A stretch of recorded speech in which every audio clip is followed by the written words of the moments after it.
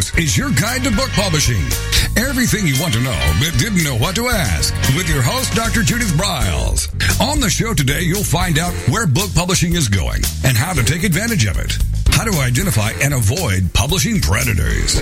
What opportunities are emerging as the book trade evolves in new forms. How to avoid losing money and much, much more. Join us now as a variety of publishing pros will deliver insights and strategies to take the author to the next level of publishing. It's your guide to book publishing. Everything you want to know but didn't know what to ask. Brought to you by Authoru U and the Book Shepherd. And now, here's your host, Dr. Judith Briles. Well, it's freezing. You all know that listen regularly that I'm from Colorado, so is my fabulous guest today. And it's freezing in Colorado today. We've been having sub-zero weather, but it will be a hot show. So what we're going to talk about is what's between the covers and what's under the sheets. We're talking about book design and some of the things that we typically see consistently authors, both green and the newbies, and still some that have been out here for a while, get into deep doo-doo. So with me is going to be Nick Zelinger. He is the founder, the visionary for NZ Graphics. And Nick has done my books. He has done many authors' books. He, or award-winning, I guess we need to say, numerous national and international book awards for his cover designs and interior layouts. So with over 20 years of experience in graphic design, he knows what it takes to create award-winning books, along, and this is what's really important, along with the many promotional pieces that we all need, from banners to posters to postcards to bookmarks to business cards. And it's common that I will say to Nick, you know what, we need to have a logo for this author's publishing house so we can zap this on the spine, and can you whip one up? And he always does. So with that said, we're going to jump right in. Nick, it's just not from the I would say the book business, because I actually did graphics for the Rockies, and he's done them for the Broncos here, as well as Clear Channel and other media. So he knows what to do to make something snap, crackle, and pop. And it's one of the things that's so important for me in working with an author as a book shepherd, as well as advising many of the members of Authoru U, is that you've got to work with a professional, someone this is what they do. It's not something that they diddle with as a hobby, and it's important to get that. So with that, Nick, welcome back. Well, thanks, Judith. Great to be on the show. Thank you so much for having me. You are welcome. So Nick and I were commiserating earlier today when we were working on another project, and about some of the continued things we see authors hiccup. So Nick, why don't you just jump in?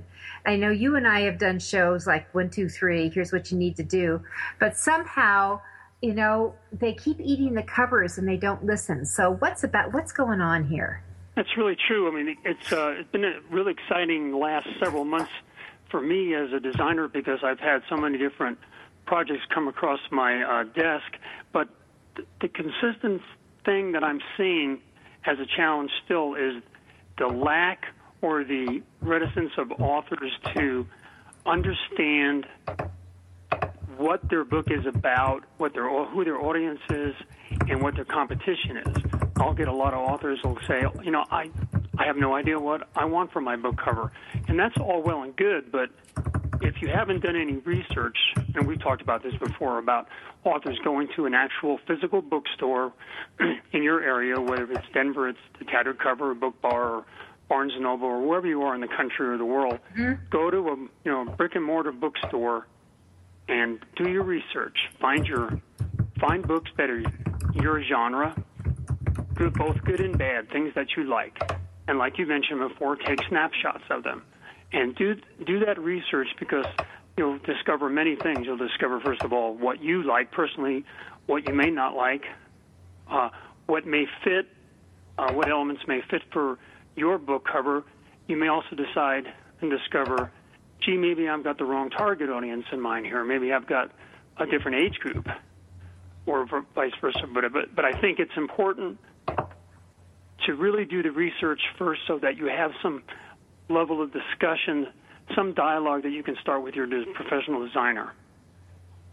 And I think that I think it's always good for input. But even we had one situation, and I've shared it with our listeners before, where a graphic designer did all his own book and designed it. And we had a mastermind group, and he was showing it and talking about it.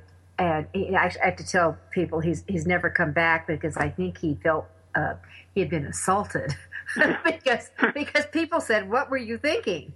And that the title of his book was one thing. What his cover said was something that was so remote from what his book was about that he got too involved with his art, and he forgot about who the reader was. So what you're saying, Nick, is it's critically important to really understand who that reader is, who that potential buyer is. Plus, they've got to really know what's the difference between maybe an artsy-fartsy self-published that looks self-published, screams self-published, is self-published, versus something that can really compete with the big boys.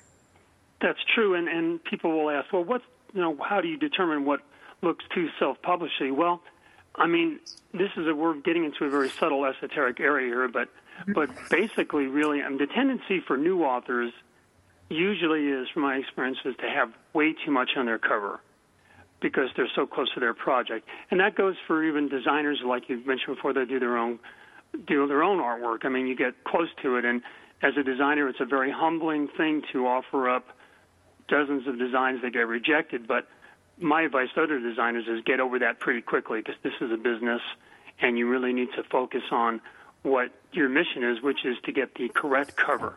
A beautiful cover, and there are lots of beautiful covers out there that I love myself personally, but that doesn't always mean that that's the right cover for the book. A beautiful cover doesn't mean you're going to find the right audience. It's got to be the right thing. So I think the tendency for some designers and some authors is to want to put too much of the kitchen sink on their cover. I think simplicity, the correct use of fonts and current color styles, or know your color wheel, for instance, but the right amount of art or not art, depending on what the book is about. So it's a very mixed bag of very subtle nuances that can produce something that really stands out. So when you talk about the kitchen sink, you're literally saying that, and you and I did have an experience with another author that we finally were able to talk him down. But he wanted to pull every key plot point in his novel out and throw it on the cover versus one really stunning grabber. That's true, and that's, in a way that's very understandable, because the author, believes that those are essential elements of the book. But the cover really is less about the author and more about the audience. And it's that the author has to give up some of that territory, and for sake of, an emotional impact. You've got 10 to 15 seconds before you make some emotional connection to a book cover, whether it's fiction or nonfiction. It's so tiny of a window.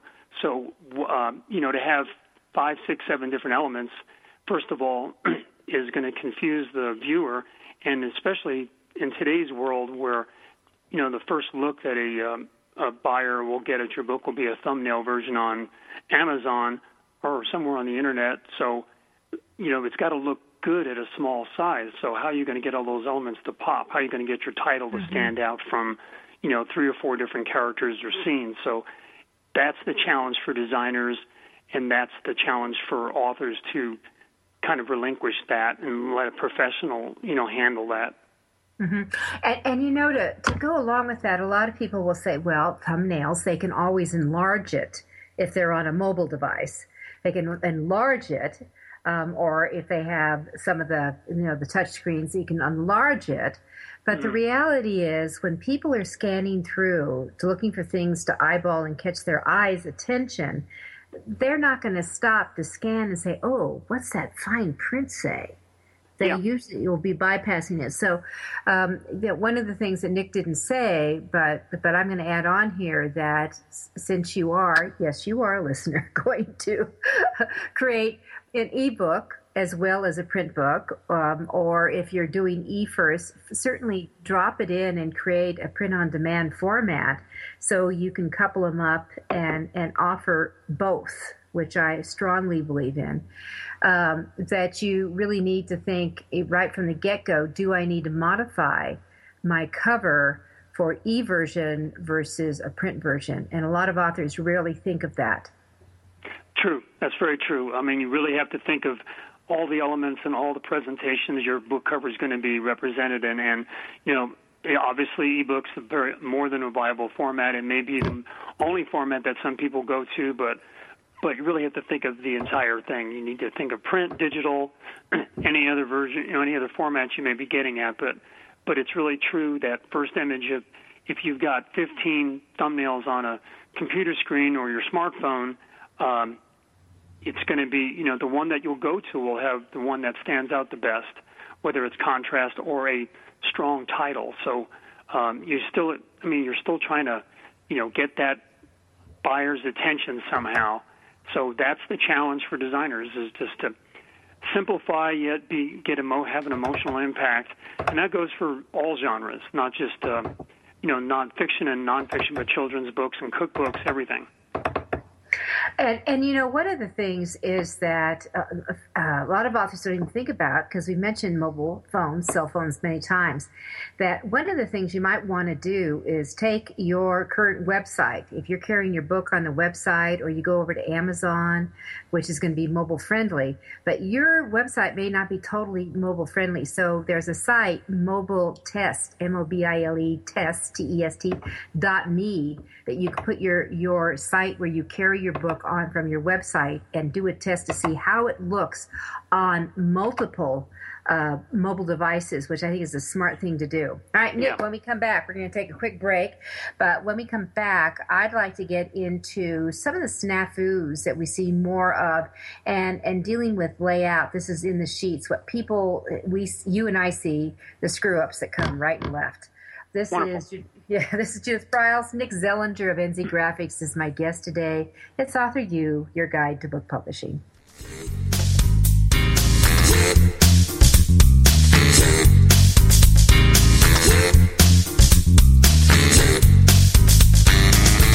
This is your guide to book publishing. Everything you want to know but didn't know what to ask. With your host, Dr. Judith Briles. And we'll be right back with more great information right after these on the Rockstar Radio Network. Many of us have dreamed of writing a book. Some of us even have. Then the hard work starts. You'll need an editor. Who will design the cover or typeset the pages? Who will format the ebook? If you're a business owner, consultant, or coach with a serious message and expertise to share, the team of experts at 1106 Design can guide you through the maze. They've helped more than 1,000 authors create top-quality books and avoid the not-so-reputable self-publishing companies. Learn more at 1106design.com. Then call Michelle at 602-866-3226. 1106 Design.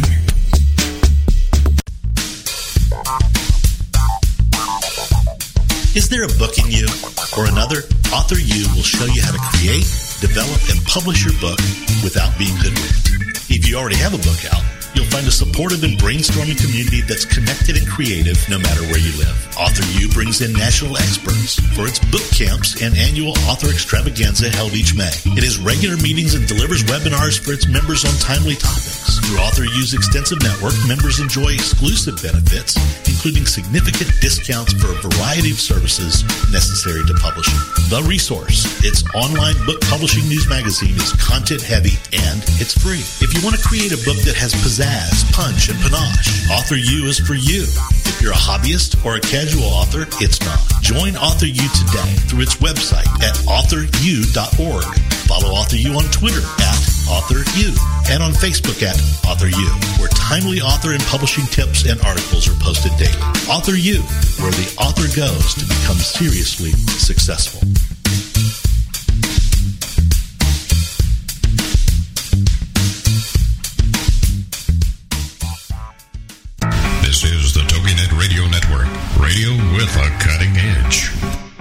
impressions are everything in the world of book publishing.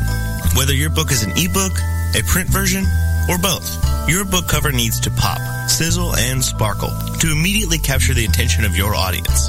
And your book's interior needs to be just as dynamic and reflect the professionalism your readers demand. Nick Zelinger of NZ Graphics has won numerous national and international book awards for his cover designs and interior layouts. With over 20 years of experience in graphic design, he knows what it takes to create award-winning books and the many promotional pieces that authors need, such as posters, banners, postcards, one-sheets, business cards, logos, and more. Visit ncgraphics.com and see what authors and publishers have to say about their award-winning books and how NZ Graphics can make your book the success it was meant to be. That's nzgraphics.com. Welcome back to your guide to book publishing. Everything you want to know but didn't know what to ask.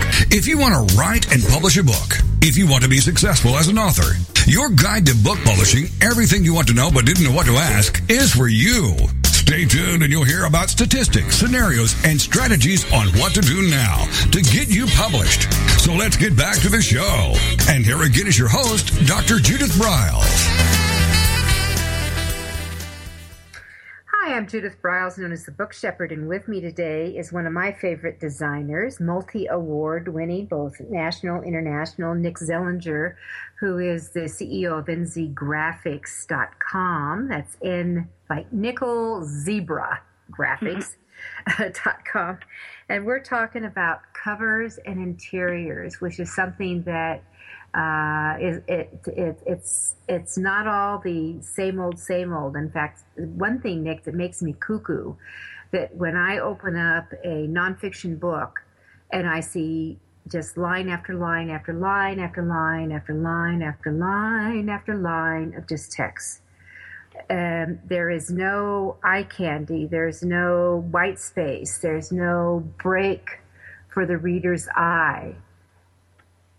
True, that's a common thing that you see, and I mean, luckily we're able to, with the authors that we have in our Authoru U fold, we're able to kind of guide them into how to get away from that just straight, boring narrative by, adding call-outs or sidebars or some visual element that breaks up the narrative and maybe highlights a phrase that needs to be highlighted. And there's a lot of things that authors can do just in their Word manuscript right off the bat that can help that. And that's just, writing and then examining your file and choosing what phrase or sentence you'd like to stand out. The caveat to that is to be judicious about how much you use, because mostly your Word file as you're writing is in an 8.5 by 11 format with 12-point Times New Roman, but that book your manuscript's going to go into a totally other size, whether it's 6 by 9 or 5 by 7 or 5.5, 8.5. So text is going to reflow, so you don't want to have 3 or 4 call-outs on one page. But the call-out's a great thing to use for nonfiction books, or memoirs even. They highlight some emotional impact, and it does break up what can be a rather, maybe possibly dreary narrative for the reader. Well, I think that one of the examples of a book where you and I are working on right now is called The Last Days in Monaco. That will be going to print within a couple of days. And it came in as just strictly text. It was just line after line after line after line. And when I went through it, I tried to put, and it reads like a novel, his life. Yeah. I mean, and the author is what I call a serial entrepreneur. So it's a time where he was all out flat. One of the times. He's been it several times. And they came in all text. So one of the things that I went in, not to do call-outs particular, because we decided that we were going to take his 7 chapters and we converted it into roughly 31 chapters. So we did a whack. We cut them up. The second thing, to make it easier. So those of you who do write fiction need to understand that when people write about page turners, one of the things that keeps turning pages, besides being interesting and grabbing, is that those chapters are short. That they could actually say, okay, I can read 3 more pages and I can turn off the light or something like that. So if that's what they want to do, it keeps them moving forward. So we did the cut up. Then I went in and I looked for grabber sentences. They could be emotional. They could be like an oh my God statement, whatever it is. And I brought those out, reduplicated them and brought them out to the very front. And then Nick designed it as an opening to lead into the chapter, almost like as a tease, a hook, to bring them in. So, and then we have, because Monaco, we carried a part. Nick carried the part of the graphic from the front cover, and that actually splashes across the opening of each chapter. So there is eye candy, as I said before, and you want to think about this. To gussy up your books a little bit so they're not just boring letters and numerals and that's all you see. You got to help them out. Yeah, there's a lot of ways you can just utilize some of the graphic elements that you have on the cover, bring them into the interior so you're marrying both the outside and the inside.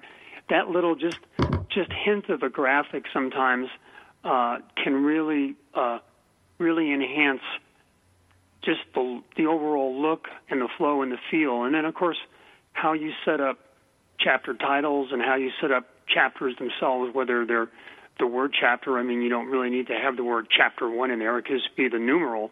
But it depends on who your designer is and how you want to approach that. But that coupled with, ample white space margins around your book, with ample and even extra maybe white space in the gutter area, because if you've got a 400 to 600-page novel, for instance, you're going to need a little bit more white space in the gutter so that the text doesn't get drowned into the side of the gutter when they collate the book. Or they have to break the spine quickly. Yeah, because the text falls in there, Yeah. So Nick, when you, I commonly can tell a self-published book very quickly by looking at the gutters. And so you do need to think about that. Are people going to be able to read it without having to push that baby flat and start breaking the adhesive down? Because most books today are glued. They're not sewn. That's true. That's true. And I've got a bunch of books on my shelves here from years back that I've kept I would say one of them, maybe a couple I did when I was younger, but I have a lot from other printers that I've worked with that are reminders to me that these are snafus that you don't need to do, and those are margins that are like a 1/2 inch to 3/8 inch from the outside edge, so there's virtually no white space. Text goes all the way up to the top or all the way to the bottom. There's just absolutely no white space available, and white space is your friend in a book.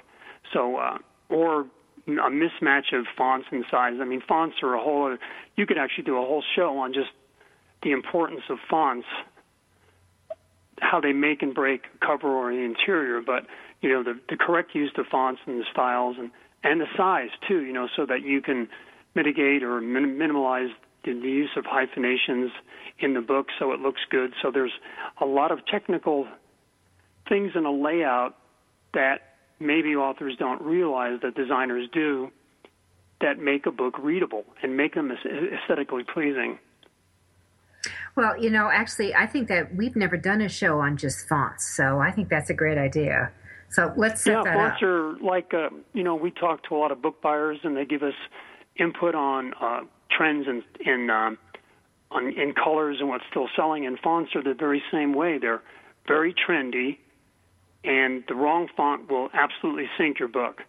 And choosing the right font is really important. I mean, there's an emotional impact in fonts, and obviously, if you're doing a business book, goes without saying, and most people probably know this, but you don't want to use a cursive or an old-fashioned font that would be more comfortable in say a romance novel versus a business book. So, and then fonts have, like colors, they have trends to them. Some appear dated. They feel like they're from another era, and that may work in some books if you're doing a nostalgic book, but you have to be very, very aware of the impact of fonts. Well, the other side of it is that in looking at your audience, is that there might be one font that might be more receptive to a male audience if you had a primarily male audience versus the female audience, where you can get away with a lot more stuff, especially when I'm thinking of chick lit and some of the graphics that can be used in that arena. True. You can, if you're using chapter titles or subtitles in any of those books, you can get away with a little bit more flowery or a softer font or more stylish font, maybe is a better word. And then the body copy is like maybe Adobe Garamond, which is a very classic font used by a lot of fiction, but it's a kind of stylish font. When it goes to italics, it has a little bit more swirl to it, but so you have to be aware of the fonts. And then obviously, if you're doing a business book, it doesn't have to be straight, boring industrial fonts like Arial or Helvetica or Times New Roman even. You want to actually stay away from those fonts. Look, if you did any of those fonts, that would tell me your book was self-published. Yes, it screams it, and any book reviewer will tell you that, too. They'll see it a mile away. They'll go, well, this is just a Word file. Yeah. And the other thing is, now we're talking about fonts, but the other thing is it's really important to understand that certain fonts, if it's a 12-point, it could be a very small, tight 12-point, and it may look like a 10. So it's really important to talk with your designer, whoever you deal with, to make sure you have a right fit. Because if you have an audience, for example, who's older, who are all wearing glasses, they're going to want a little bit beefier font to make it easier. At least that's my opinion. Well, that's true, because fonts, traditional fonts like Times New Roman and Garamond at, say, 10-point are very small. Yeah, they are. Where a Minion Pro or Gaudi old style at 10-point or 11 display a little larger. So the font size doesn't really tell you much just by the number, but the actual font, the foundry that designed the font will show you more about how it's depicted as a size. And of course, designers. Okay. Well, what, Nick? We're going to come back and dig into this a little bit more. We're going to have one more break here. This is Judith Briles. You're listening to Authoru U, Your Guide to Book Publishing, and we're talking design.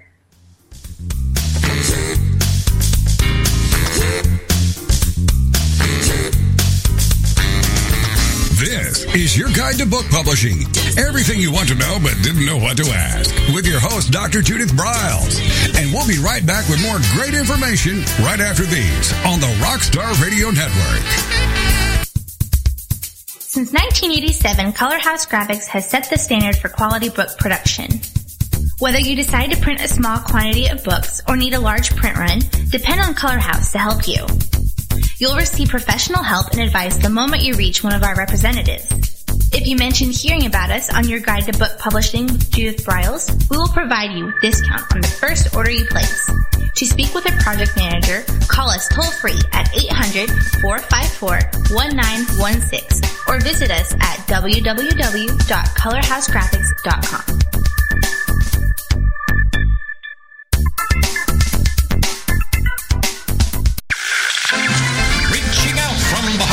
United States with quality programming. This is TogiNet Radio.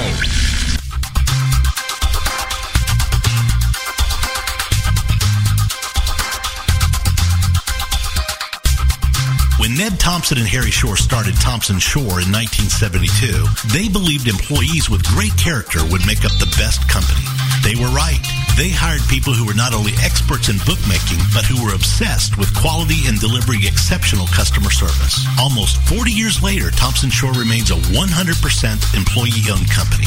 Ned and Harry knew that successful customer projects are a direct result of empowered employees. We specialize in all books for large and small publishers. Creating beautiful and well-made books, we're dedicated to pleasing our customers by making the experience a good one from start to finish. The personal touch we have with our customers allows us to be innovative in solving their most difficult challenges.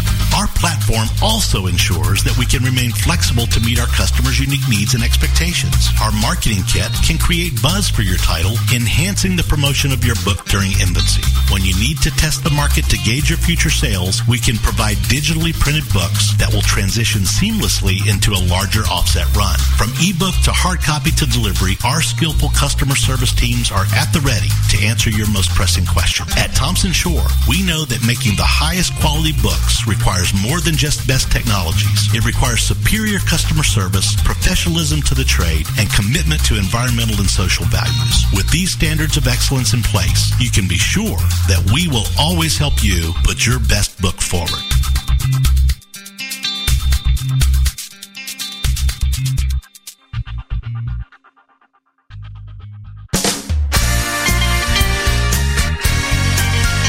Welcome back to your guide to book publishing.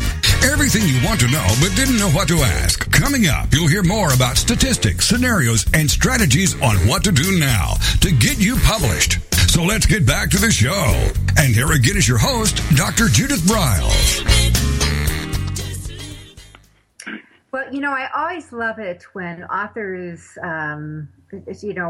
send out a woot actually for themselves because they've just picked up an award. And yesterday, USA News, Book News, revealed their current crop of awards where they get thousands of people entering. And I think they have 80 categories or 70, 80 categories, depending upon. There's a lot of categories. I can't remember all the numbers, but that we go through, and I get usually the first one comes along, gets my attention, and then I go to the master list to go through. And once again, it's always a thrill to see roughly a dozen of our authors that Nick and I have had the pleasure of working with picked up awards in a variety of categories: health, fantasy, cookbooks. We had a cookbook picker-upper, and religion. I mean, just a variety, and it's all, and the cover design does make a huge difference in that, because these judges are looking for stuff that, is fun, is pleasurable, is easy to read before they really get into the book. So let me just remind, and Nick, help me out here. Mm-hmm. And Nick Zelinger of NZ Graphics is with me today. But when I tell people that you have a possible book buyer, here's what it is. Number one, it's the cover. The cover is the beacon that brings them in. It's going to be all the graphics that Nick was talking about.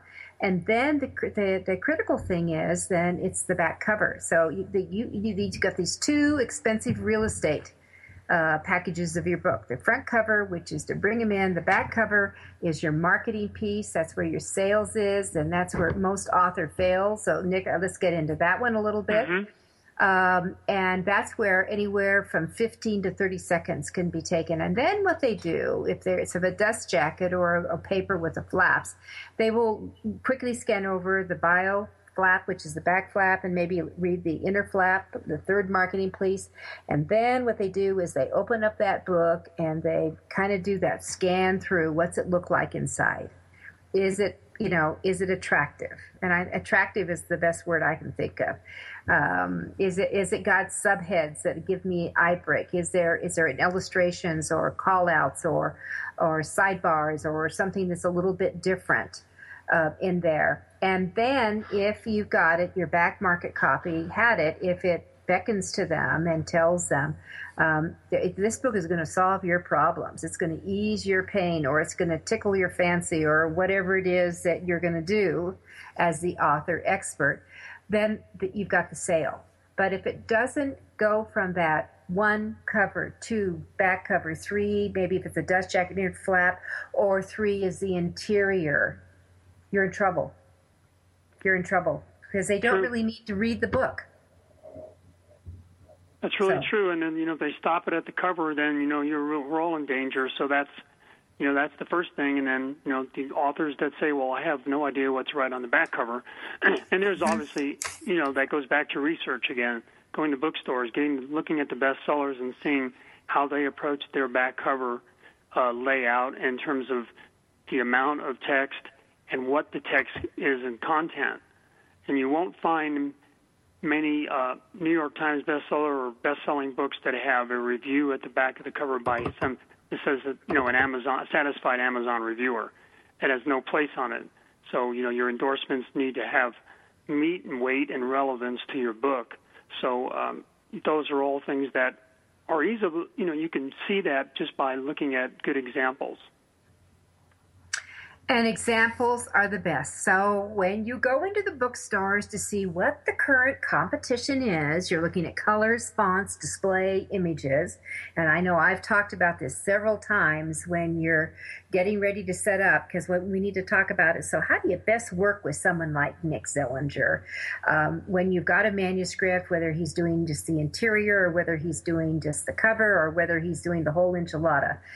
How do you set that up? And one of the things that I always suggest is you go in with your phone. You've all got cameras on them. Go back to where your genre would be in the bookstore, pull out those books and look at them. What's your competition? And then go back up to the front and do the book waltz around the new stuff and take a picture again of what's current, what's New York creating, because that's what you're competing with. Is that not right, Nick?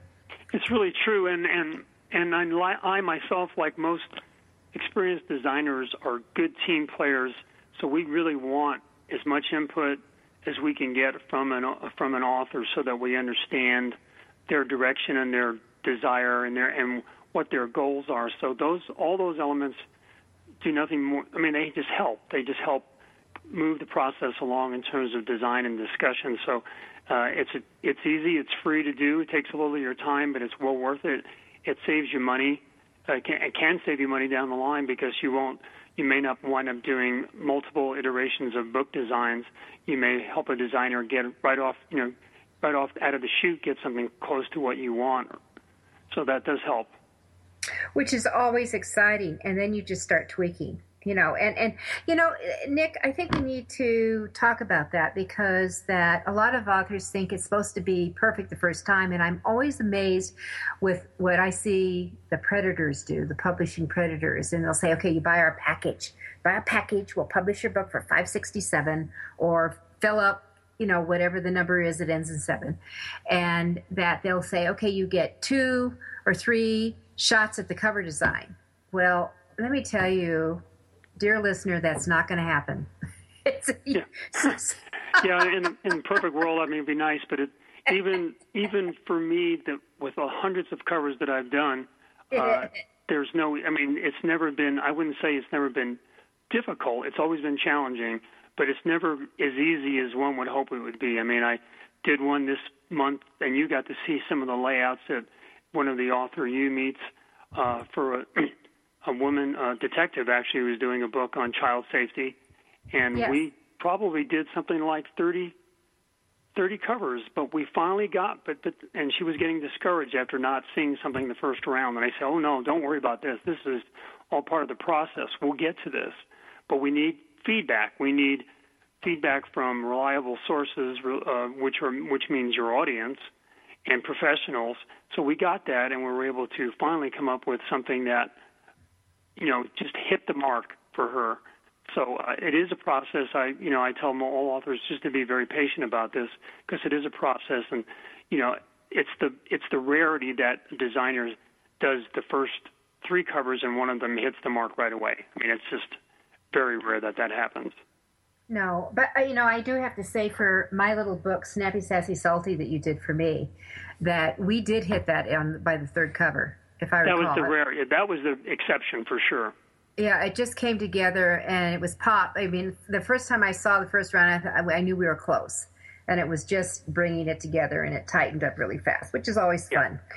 All right, so we've got the cover, we've gone that path. Let's talk about some of the things that I see a lot, and I think that you get them a lot, is that when you're writing, let's just say, and we're going to encourage all of you, that you should be writing in a Word type document that you transition in. Don't try to.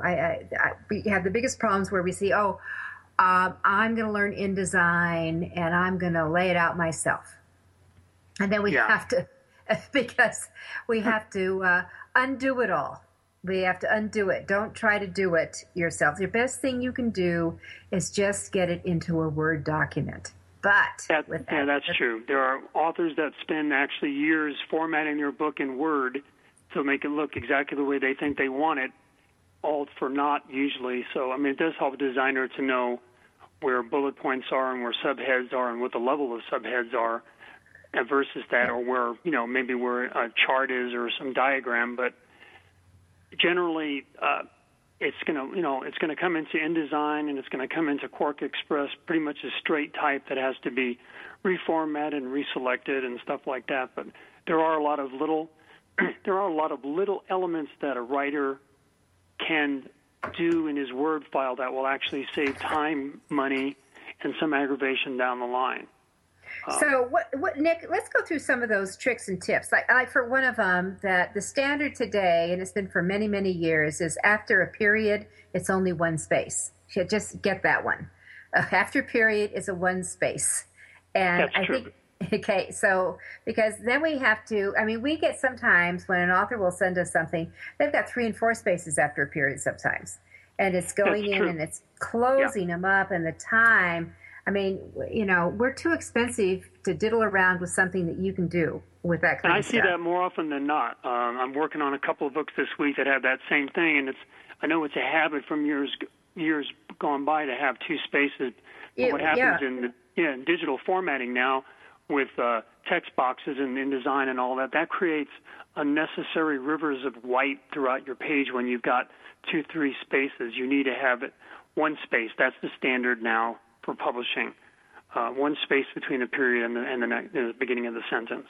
All right. And Nick, we have 1 minute before our final break, but I think it's really important to get into, what's the difference between a hyphen? What's the difference between an N as in Nancy dash and an M as in Mary, but it's actually spelled E-M, but that's another thing. So there are E-N 3 different, E-M. there are 3 different sizes, and they have different uses. Yes. And for sure. And then, the hyphen obviously is when you're doing a hardworking entrepreneur, for instance. Maybe you're going to hyphenate hardworking, or a 3-year-old boy. You'll have a hyphen between 3-year and old. Those are hyphens.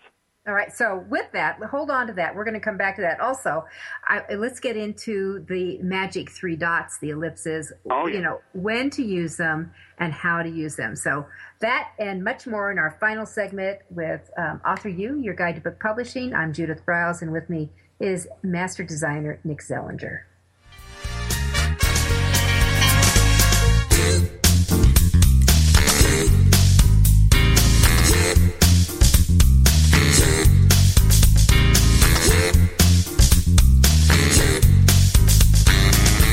This is your guide to book publishing. Everything you want to know but didn't know what to ask. With your host, Dr. Judith Briles. And we'll be right back with more great information right after these on the Rockstar Radio Network.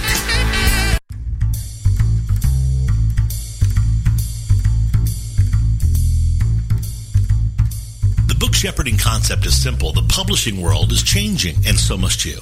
You need an experienced shepherd and a guide to partner with you as you create, strategize, develop, publish, and achieve your publishing goals. You can't do it alone without paying the price. You can spend your money creating a book that turns out to be so-so, or you can create a book that looks and feels classy, builds your brand, and is a financial success, a bestseller. It's your choice. You choose. You need the book shepherd. Publishing is riddled with obstacles, sometimes nightmares for the author. You don't need problems. You want solutions. Dr. Judith Briles will shepherd you through the maze and the chaos. At times, she's had to step in and rescue a book that has been sabotaged by a publisher or by a publishing service provider or sometimes even the author themselves. Judith Briles is the book shepherd if you want to create a book with no regrets. Give her a call today, 303-885-2207. That's 303-885-2207, or email her at judith@briles.com. By the way, Briles is spelled B-R-I-L-E-S. Follow Judith on Twitter at MyBookShepherd and on Facebook at The Book Shepherd.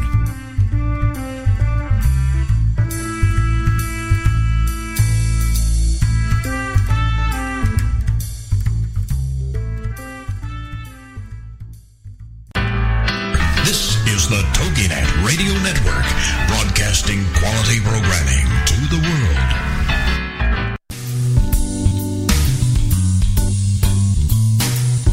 At Total Printing Systems, customer service is our priority. We are located in Southern Illinois. Our employees have an average of 18 years experience and know that customer relationships are important to our continued success. We have been a short-run book printer for nearly 40 years and always stay at the forefront of technology. Our niche is from 1 to 5,000 copies. Today, we offer digital, black and white, and 4-color high-speed inkjet printing, a cost-effective way to introduce color into your short-run titles. We, of course, offer traditional offset printing as well. Bindery is done in-house, from adhesive case binding to PUR perfect binding to mechanical binding of all types, including side sewing. We provide warehousing, kitting, distribution, inventory management, a new print-on-demand facility, streaming browser-based ebooks, and bookstore. Call us at 1-800-465-5200 for a quote on your next book project. You can also visit our website at www.tps1.com. Welcome back to your guide to book publishing. Everything you want to know but didn't know what to ask. If you want to write and publish a book, if you want to be successful as an author, your guide to book publishing, everything you want to know but didn't know what to ask, is for you. Stay tuned and you'll hear about statistics, scenarios, and strategies on what to do now to get you published. So let's get back to the show. And here again is your host, Dr. Judith Briles. All right, so Nick, as we exited out, I kind of teased with we need to deal with the elusive M, N, and hyphen. You started with hyphen because that was the easy one to do, and then we want to get into the ellipse, and they also let's touch base on quickly how to help your designer and identify in the body of the document before you turn it over to your designer the appropriate ID for illustrations, for figures, to graphs, and really how to deliver them to you. True. Well, I mean, let's start with quickly with the ellipses, for instance. There's an actual keyboard stroke on your computer that will set it up the right way instead of having you type in period. So, but usually as designers will fix that. And the biggest thing is be consistent. You can have a word and then the ellipse and then the word without any spaces. Aesthetically, it's probably a little bit more pleasing to have a space between the word and the ellipse, beginning and end. It is for me. I know the Chicago style says, have it all tight. But I like a little bit more space. Again, that's that eye candy. And what an ellipse is supposed to do is give you a little rest anyway.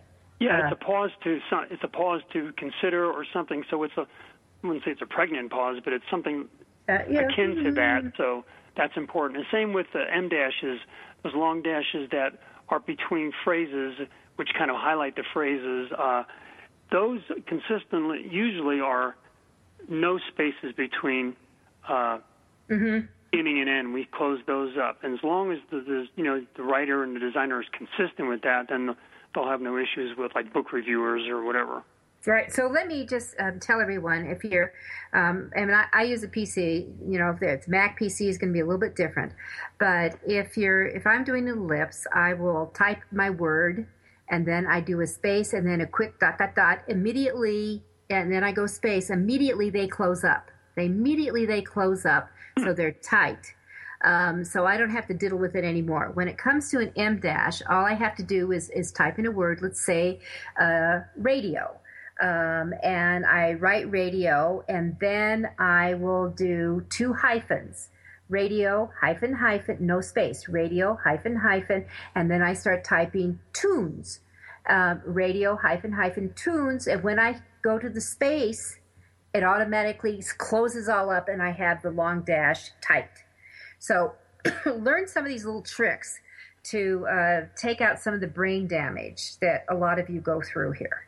Yeah, a lot of that goes a long way when you've got a long document, 80,000, 90,000 word document with all that in there. That saves some time and some effort and some money for everybody involved.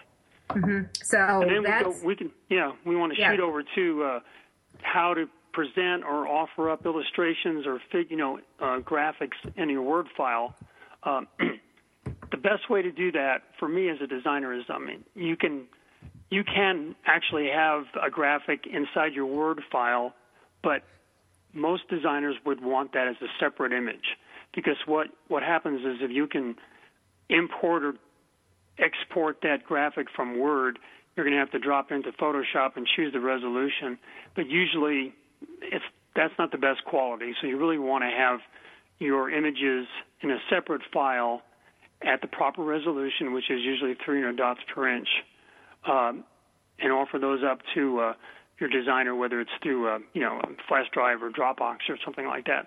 Or the other option is, if you number all your illustrations, you can have just a note in your file saying insert illustration 1 here, and then your designer can pick up that illustration from the art file and do it that way.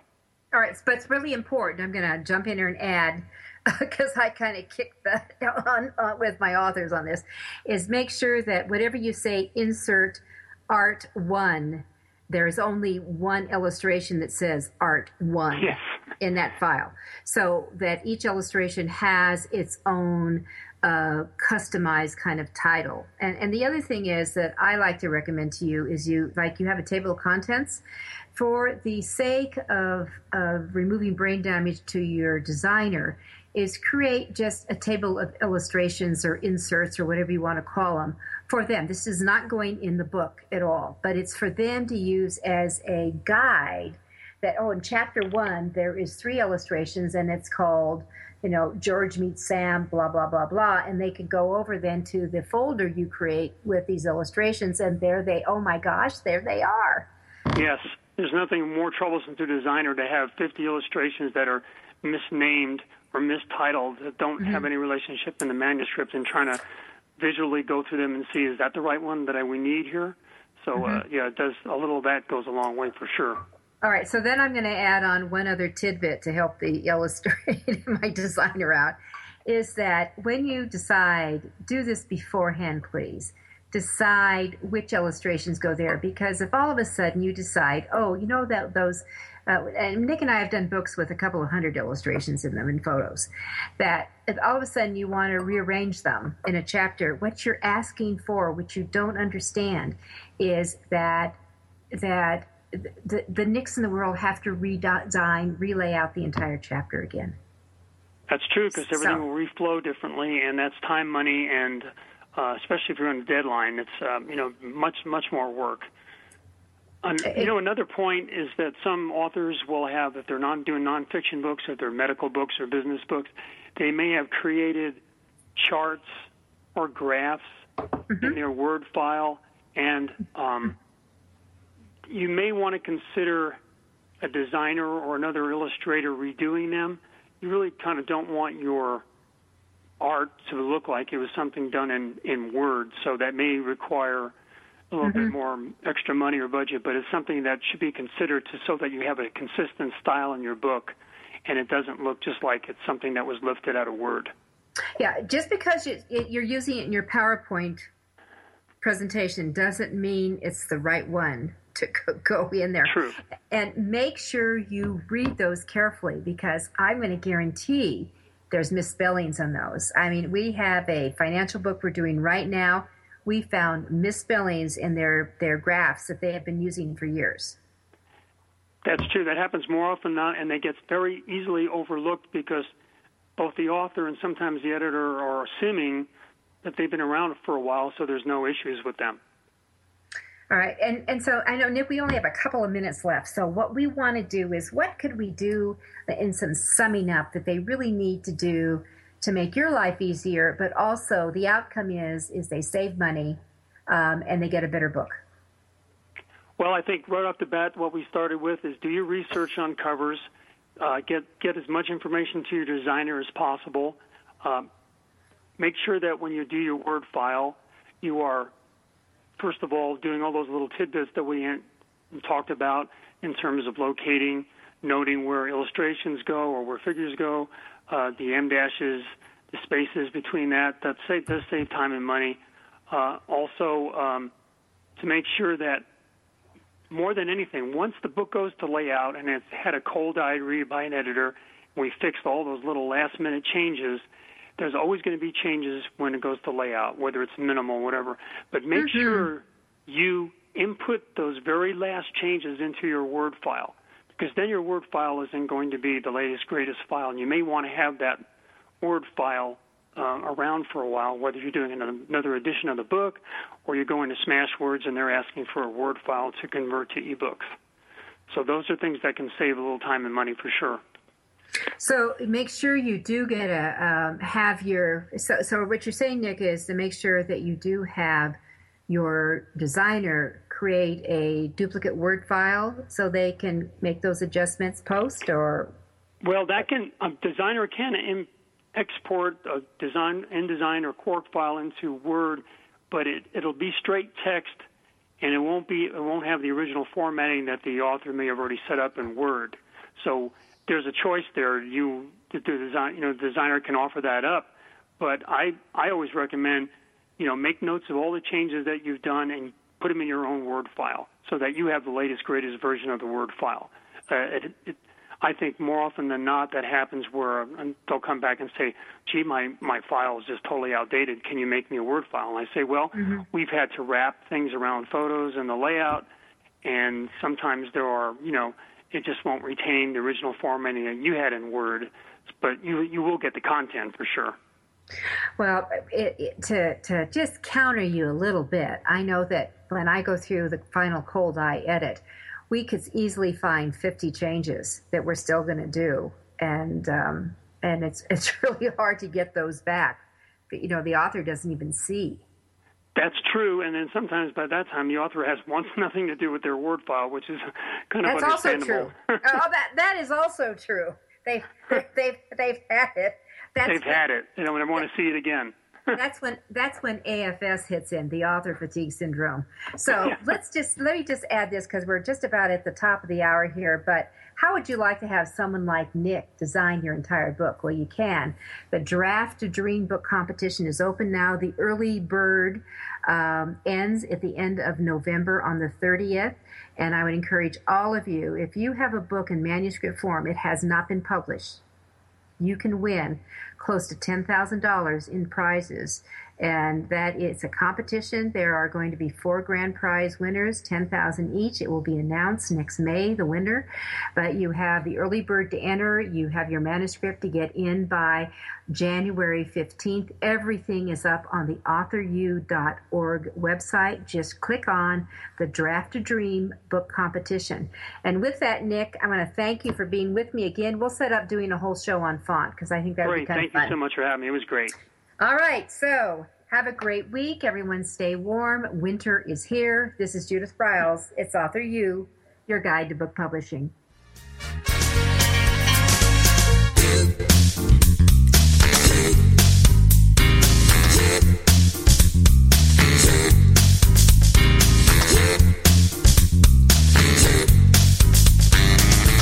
Thank you for being a part of your guide to book publishing. Everything you want to know but didn't know what to ask. With your host, Dr. Judith Briles. Each week,